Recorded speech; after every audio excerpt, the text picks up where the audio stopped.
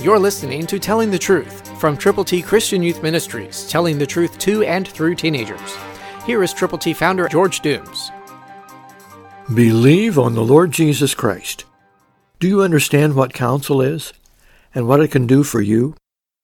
People who have learned, who've had experiences, who are in tune with the Lord, who are followers of His Word, who are communicators of the truth, can help give counsel to you.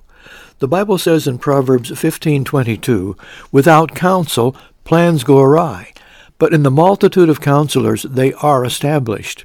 It is easy to sit by yourself and dream about something that you think would really make a lot of sense and would be great, but bounce it off somebody else. Don't try to make all the decisions alone.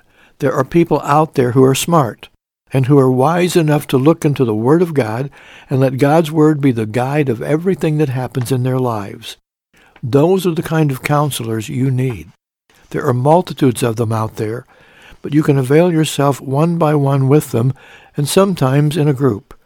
But let them know who you are, what you believe that God would have you to do, and get the counsel that Christian individuals are willing to provide for you.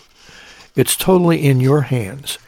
Pray about it, and then be involved with those folk that you can trust, that are trusting in the Lord with all of their hearts, so you can too. Christ through you can change the world.